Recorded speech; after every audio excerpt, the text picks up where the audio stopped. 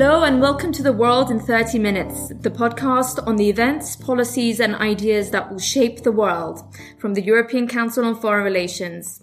My name is Ellie Giromaya and I'm standing in for Mark Leonard, our director, because we have a very special episode for you today from our Iran strategy meeting group in Brussels.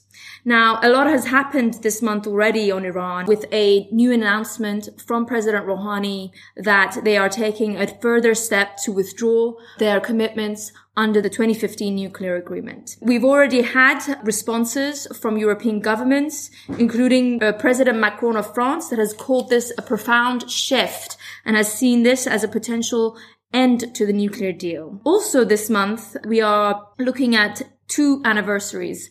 First of all, we are now a year on from the reimposition of US sanctions under the Trump administration, and we're going to assess how that has actually impacted Iran domestically. We are also this year marking the 40th anniversary of the hostage crisis, which has shaped Iran-US relations for the last 4 decades.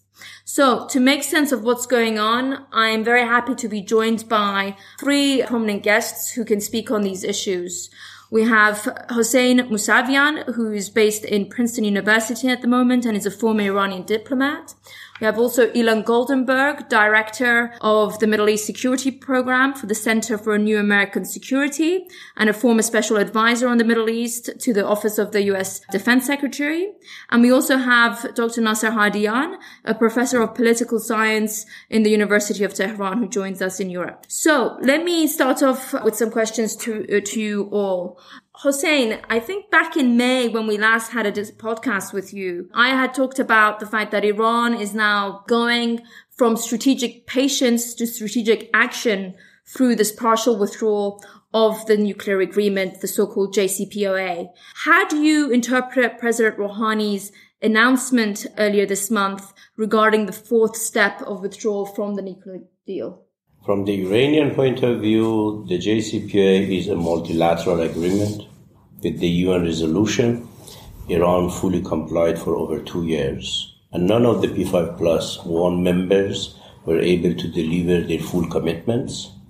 At the end, the US withdrew and imposed not only nuclear-related sanctions, but beyond. Iran even continued to implement the deal a year after Trump's withdrawal or breaking the deal. And at the end, Iran said the JCPOA is a multilateral agreement, is not going to be unilaterally implemented only by Iran. Either the P5+1, if not the P4+1, they would implement. Even if the P4+1 would be able to implement, Iran would continue to be fully committed to the deal minus the US. But they were waiting for a year or strategic. But they are in a situation that more flexibility, more transparency, more compliance with the deal. They have received more sanctions, pressures, and they want to change the course. Let me ask you, Nasser, do you agree with President Macron that this is a profound shift in Iran's position, this latest announcement? Because there's been an emphasis that the previous steps were technically more easy to reverse than this current step that Iran has taken in Fordo. Would you agree with that assessment?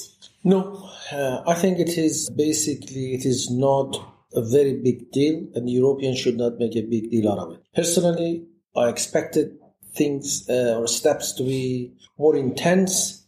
I thought we are going to increase the level of enrichment to 20%, which did not happen, because if we would have gone to the 20% enrichment, the breakout time would have been shrinked relatively quickly, and that would have created a strategic space for the diplomacy to work. Unless we create such an environment, diplomacy simply cannot work. It is not just a matter of talk or rhetoric or persuasion. There should be structural factor presence, like shrinking of the breakout time. And just to explain to our listeners, breakout time is correlating to the amount of time it would take Iran to build enough fuel for a nuclear bomb. Technically, it means from the time we decide to make a bomb to the actuality of making it a bomb. So that's what they call breakout time. So, in fact, the measures which we adopted is not a major one, and Europeans should view it that way. And I hope it's enough to create, although I doubt, but I hope it would create the necessary environment for the Europeans to go to the Trump, or for the Democrats, basically, in the United States, to go Trump, that's exactly what you did by your withdrawal. You have put us in such a condition that either we have to go to war to stop Iran, or basically Iran is going to make a bomb. So we are better off to go back to the JCPOA. Or at least, if the US doesn't want to go back to JCPOA, let the Europeans come with some measures which is also adoptable for the Americans, that is also acceptable with the Iranians too. So that's why Europeans should look at it mostly as an opportunity rather than a threat. It is an opportunity for Europeans to go to the diplomacy. And that's the way Democrats and Europeans should look at this fourth step. So essentially, Iran is taking what I would think is a gamble that through this escalation, there can be a political opening, particularly with pressure on President Trump. So Ilan, let me come to you. How is this all playing out in the US politics at the moment, particularly the interpretation of Iran's latest moves? And if after the UN General Assembly, when President Macron was really trying to press President Trump and President Rouhani to meet, if actually this step from Iran makes that more likely for a political breakthrough, or if it actually makes it more difficult for Trump? Yeah, I think in terms of how this is being viewed in the US, it's seen as significant, and it is seen as different in that it's more provocative. The Fordo facility is one that's always concerned the United States and Europeans, partially because the size of the facility is such and the location of the facility is such is it's very hard to explain it away as part of a civilian nuclear program. There aren't many reasons to have 3,000 centrifuges in the middle of a mountain. And so that raises alarm bells. Actually, what raised more alarm bells, I think, with technical experts was an announcement that got a lot less attention about more research on next-gen centrifuges, which actually is much more important, in my view, in terms of breakout terms and Iran's long-term capabilities. And that was also announced in recent days. So that makes me more concerned. Look, I don't think it makes that much of a difference for Trump, one way or the other. I think Trump is open to engaging with Iran and would love to have a meeting with President Rouhani. As far as I understand it, the difference between the two sides is only Trump will cut the deal that actually gives Iran sanctions relief, and he will insist on doing it in person. And Iran will not sit in a room with him, like Iran's leadership, President Rouhani, Foreign Minister Zarif, will not sit in a room with him because they don't trust him without getting guarantees about that sanctions relief first. And I understand that that's the real deadlock. I don't think this changes Trump's calculus in any way. I do think it changes the calculus of the people around him. And I do think what you will see now from the Trump administration is a pretty serious effort, again, to try to get the Europeans to move from being stuck in the middle and mediating to applying more pressure on Iran, to saying this has gone too far. Thus far, Iran's previous steps did not trigger a European move towards the United States. But I know the American administration will try again as it tried previously. And this time it might have more success, precisely because I think these steps are more concerning for everybody. Hossein, let me ask you, with your previous experience with these nuclear talks, what role do you think or dangers might be, on the horizon, particularly with concerns about politicization of the International Atomic Energy Agency, which is going to be overseeing a lot of the disagreements over Iran's nuclear program? It now has a new head that has taken over from the late Amano. Are there concerns in Iran about the neutral position of the IAEA going forward in making this calculation about technicalities in Iran's nuclear program? I believe the IAEA has been politicized for at least 2 decades, from the beginning of the Iranian nuclear crisis. Iran is the most inspected country among every IAEA member. And you can see tens of reports during last 13, 14, 15 years, all IAEA reports confirms there is no diversion toward weaponization. But still, Iranian nuclear issue is priority top number one of the IAEA, a country which is member of the NPT, which has accepted the JCPOA, which is practically NPT2. because this is the most comprehensive agreement, consists of too many elements beyond NPT, from transparency measures to limits. Iran is the only NPT member which is committed to such a limits. No other NPT member has ever accepted, or even is today ready to accept it. Iran is the most inspected country, but the most accused countries. It is a political decision. That's why you see nobody is talking about Israeli nuclear bomb in the Middle East. Israel is not member of NPT. Those have nuclear bomb. But Iran is a threat, which is member of NPT and is the most infected and is committed to the highest level of transparency ever any member of NPT during the history of non-proliferation has accepted. It is a political decision. Question on technicalities, Hussein. If the Europeans indeed begin to shift more towards the US current administration's position of pressure on Iran, presumably they would begin by triggering the dispute resolution mechanism under the nuclear agreement. How would that be perceived in Tehran if we start heading down this road? I personally disagree with President Rouhani's government approach toward the current nuclear status quo. President Trump has questioned the rights of Iran for under NPT. They have recently questioned the rights of Iran for enrichment, right? Yes. One. Second, President Trump said repeatedly the nuclear deal is the worst disastrous deal, right? Therefore, they withdrew from the JCPOA and they have questioned the rights of Iran under NPT and they are asking for a new nuclear deal. If I were President Rouhani, I would suspend Iranian commitment under NPT because the US practically has questioned. I would suspend or withdraw from NPT like the US. And then I would invite the P5+1 to discuss a new nuclear deal. Because if Iran is member of NPT, if Iran has accepted JCPOA, which is NPT2, the highest level of transparency and the most comprehensive limits, and this is not enough, and the US does not respect NPT, neither NPT nor JCPOA, Iran should suspend both. Iran should not implement it. So I have a burning question here or comment from Ilan. Go for it. Well, it's burning, but just to say, I'm not sure that walking away from the NPT would be a good idea for Iran. Part of the reason Iran has been under... No, walking away in order to make a new deal, If NPT is not the base, if JCPOA is not the base, then forget this too. Let's negotiate about a new base. But I do think that part of the reason, Hussein, it is important to remember that part of the reason Iran has been so inspected, put the Trump administration aside for a second, part of the reason even under the Obama administration and previous administrations there was so much control is because Iran had violations of the NPT. That is why the United States and the P5+1, insisted on greater restrictions on Iran's nuclear program because of previous violations and things that were done outside of the NPT. So anyway, we don't have to have a long debate on the history. My own perspective is walking away from the JCPOA at this point. I want to encourage Iran to do that. I prefer for Iran's government to be careful in how it does that because I think there's no need for a broader regional escalation and nuclear escalation.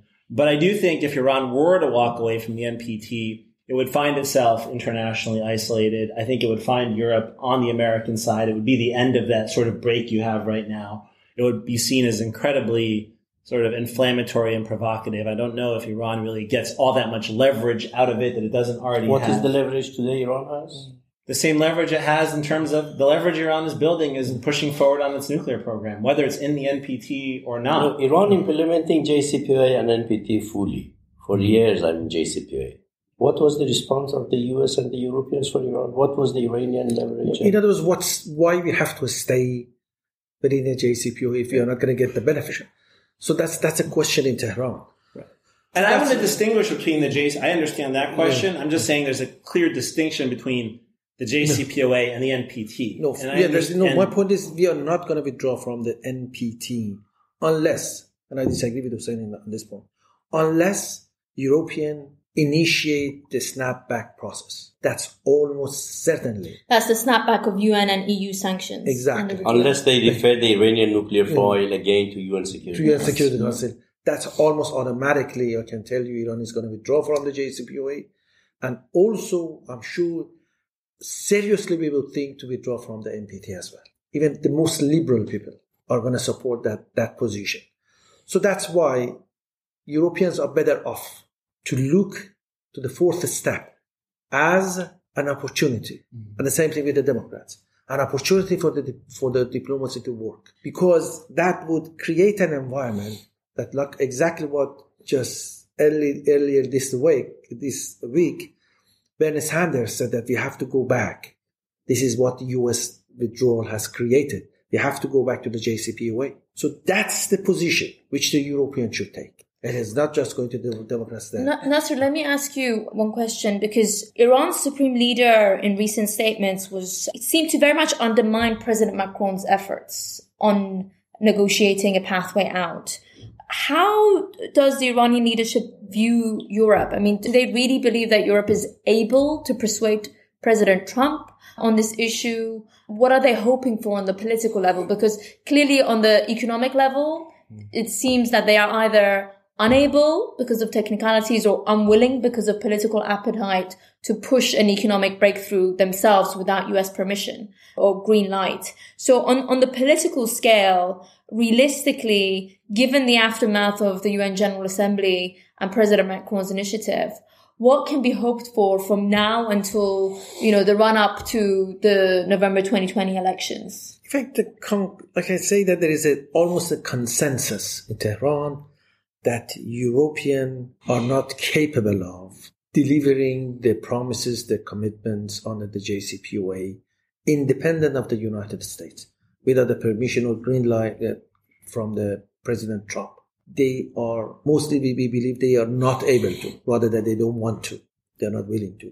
The steps we are taking, in fact, is to empower the Europe, because they cannot by themselves create the space, the environment, which is conducive to persuading President Trump for action, for at least giving them the green light.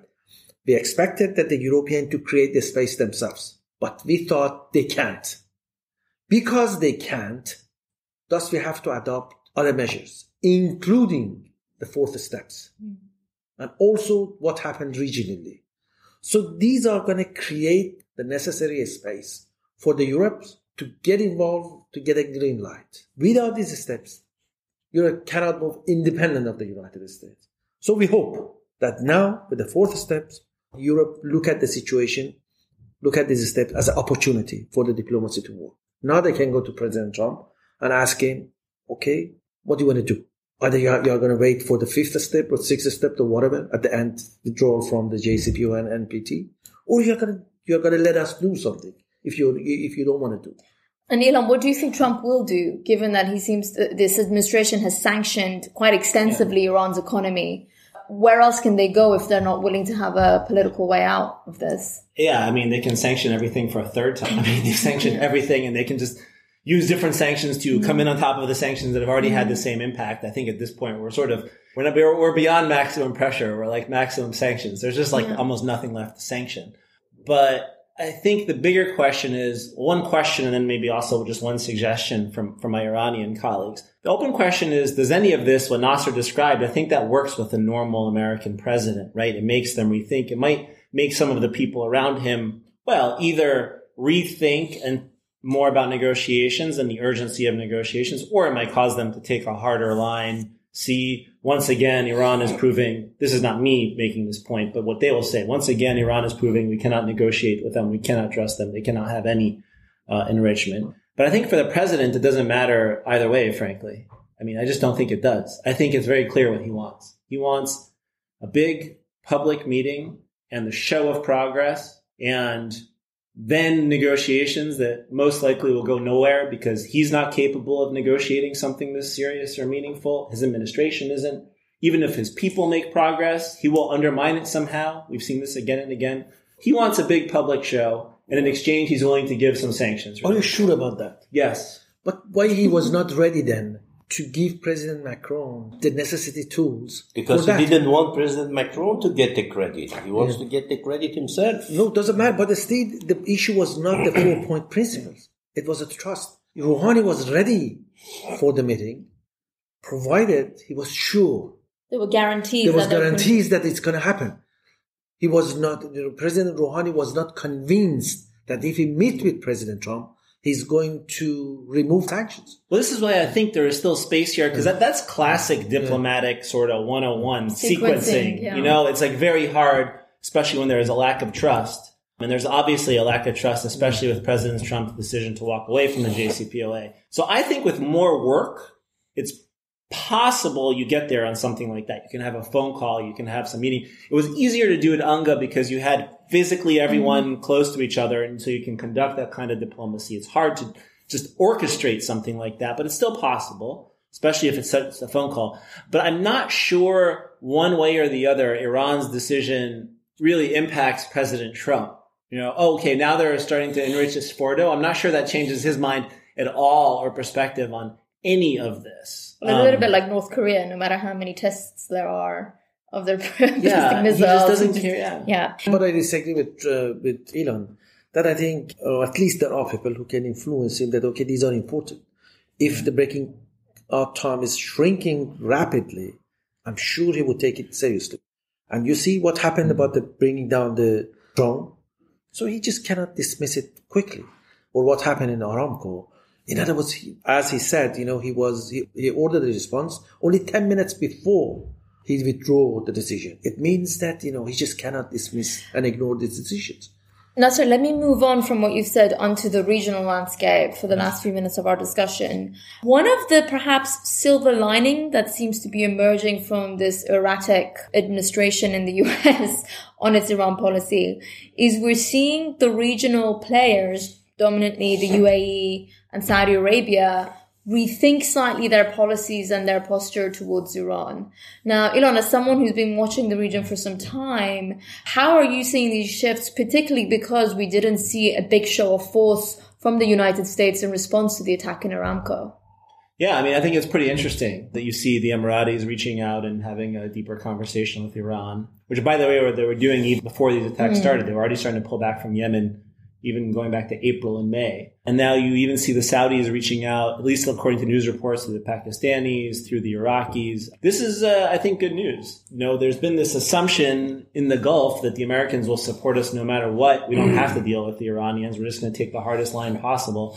And if they start to rethink that, I think there's an opportunity there for some diplomacy. I also worry a little bit about this because what I worry about beyond the American sort of position within the erratic administration is if I'm sitting in Riyadh right now and, you know, my oil facilities have been struck and the Americans haven't responded in the way I would expect, I'm nervous and I might reach out to Iran and look for a way to calm things down. In the back of my mind, I'm also thinking, wow, if the Americans aren't going to really keep me safe, I'm going to need to both reach out and do diplomacy, but I'm also going to need to start hedging and figuring out how I build my own deterrent. So in the long term, I worry this could also create possibilities of the Saudis starting to think more seriously about their own nuclear program. So it kind of works both ways. Those would be the two things I would look for. And Hussein, in New York, President Rouhani announced this proposal for a coalition of hope to the regional players. And recently, as I understand, that there's been formal proposals sent out to the members of the GCC regarding follow-up steps on this. How would you describe Iran's attempt with the Coalition of Hope? Is it sincere? Can it really get anywhere given the dynamics between Iran and Saudi Arabia? Or is it meant to just trigger a change in dynamic to provide some sort of a space for diplomacy between the two sides? I think this has been Iranian strategy since the end of Iran-Iraq war. It is not really something new. I remember very well in 1991 when late Genscher was foreign minister of Germany. We were in a meeting, three of us, with President Rafsanjani, and he proposed the same idea. Iran, GCC, Iraq, a regional cooperation. Rafsanjani gave him hand. He was really shocked how Iran is so flexible to go for such a regional cooperation. He left Tehran to Washington, and Washington said no.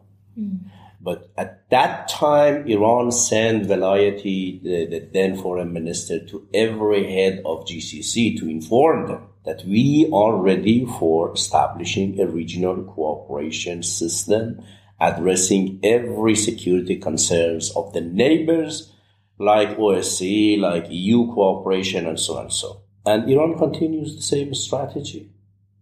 I don't believe there is any changes on the Iranian side. But whether GCC would change its strategy because they have been relying on security, strategic ties with the US to confront Iran in the region. As long as they continue this strategy, there would be no success neither for Iranian initiative nor for any other initiative for peace in the region. So this idea about some sort of a détente between Iran and Saudi Arabia is on the positive end of the scale of what we may see in the region in the coming year. But Nasser, let me ask you about how you view what's going on in two countries in the region that are very important to Iran's so-called strategic depth and forward defense policy, which is Lebanon and Iraq.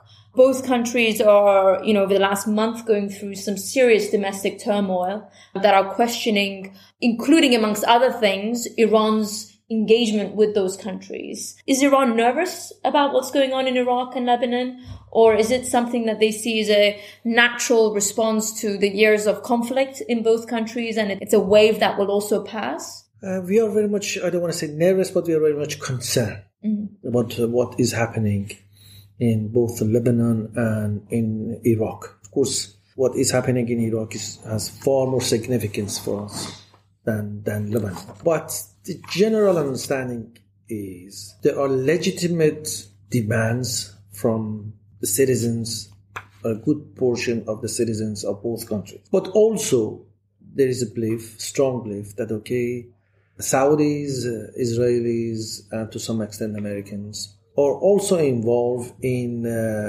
pushing for such a kind of a protest. But at the end of the day, they believe, particularly in Lebanon, there are enough institutions to contain this protest movement, and they think basically things are going to be stabilized relatively quickly in Lebanon. But in Iraq, they have the same hope, but they think it demands far more resources to contain the protest and to stabilize the situation. But they are hopeful that they will be able to do it. Because at the end of the day, they think that the Kurds and the Shias, majority Shias, are going to a large extent, they are going to agree with a solution in Iraq. And also many of the tribes of the Sunnis have the same view as well. They know what may happen. They know there is a good chance of civil war there. And few Iraqis would like to go for a civil war and what happened a few years back. So that's why they believe or they count on that relatively, not if within weeks, but in a few months in Iraq, situation is going to be stabilized. Just one thing in reaction on that. I do believe, at least personally, what's happening in both Lebanon and Iraq, more than anything, is about Lebanon and Iraq, and that's how we should talk about it. Yeah. It's not being driven by, there's people in the U.S. who see it as this huge opportunity to go after Iran. It's not about Iran. It should be a concern for Washington as well, right? What's happening to both no, these countries. It should, but it shouldn't be put in the frame of either it's the Israelis and the Saudis driving anything, or it's the Americans, or it's the Iranians. I think we've learned two lessons. One, I think the people have learned, you see a lot of protests right now, but they're being very careful to keep it peaceful because people don't want their countries to go down the pathway of Syria or Yemen. But the other, I think, for the external players to learn is when we all start dumping money and weapons and support and influence into these countries in scenarios like this, it ends up worse for everybody than where we started, and especially for the people, but also for overall regional stability. That's how we should talk about it. And remember, this is, in my mind, mostly about corruption. It's about governance. It's about opportunities for young people. And we should think and talk about it that way. Certainly, I agree with you on that point. As I said, that's what I call the legitimate concern, legitimate demands. But also we cannot dismiss that, that's an opportunity, or at least the perception in Riyadh and in Tel Aviv is that's an opportunity. So the situation in the region is going to be very closely watched, I think, by Iran, the United States, and also the Europeans, who are very keen not to have another wave of instability in the region. And certainly, I'm sure in the weeks and months ahead, we're going to have probably a lot of surprises across the board. So we look forward to discussing that further with you. Let me move on to the final section of our podcast, which is our bookshelf section, or films or articles that you've read. I'll start off with my suggested article for this month, which is a piece in Foreign Policy authored by Roham Al-Bandi and a co-author, called "The United States Overthrew Iran's Last Democratic leader. And this is basically digging into the 1953 overthrow of Mossadegh in Iran and how actually there is this sense that history is being rewritten by the Trump administration about the events that took place and why that is still such a critical component in the psyche of the Iranian leadership in their approach to the United States. Hossein, can I maybe ask you for your suggestion of books or articles that you've recently read? I think the best article I read just recently, yesterday, was the article, or more than article perhaps, written by the crisis group about the Iranian and American position on the nuclear issue, the maximum pressures and the consequences and the regional situation, just published by International Crisis Group. Great. Ilan. I'm going to go a little bit outside the Iran space. Please do. I've started watching a show on HBO called Our Boys, which is about the Israeli occupation of the Palestinian territories and specifically about an Arab-Israeli family living in Israel in 2014 when the Gaza war started and the murder of 3 Israeli youth and then also a Palestinian youth that sort of triggered that war. It's a very interesting drama, with some fictional stuff thrown in, but, fascinating stories. Thank you. And last but not least, Nasser. I think if you want to know or have a better understanding of the domestic politics of Iran, I recommend that, to look at Foreign Minister Zarif's talk in our Majlis or Parliament and how the situation evolved. He had to leave basically the Majlis for a few minutes. And that would show the interested people how the domestic politics is operating and why he had to leave the Majlis quickly and so on. It might be difficult to find that YouTube video, but we'll try nevertheless. Let me thank you to our listeners for tuning in. Please, if you have enjoyed this podcast, share it and rate us on iTunes or wherever you listen to your podcasts. I want to also thank our researcher for this podcast, Eden Dedovich, and our editors in the Berlin team. And from Brussels, it's goodbye from me, Ali Giremaya, Ilan Goldenberg, Hossein Musavian, and Nasser Hadian.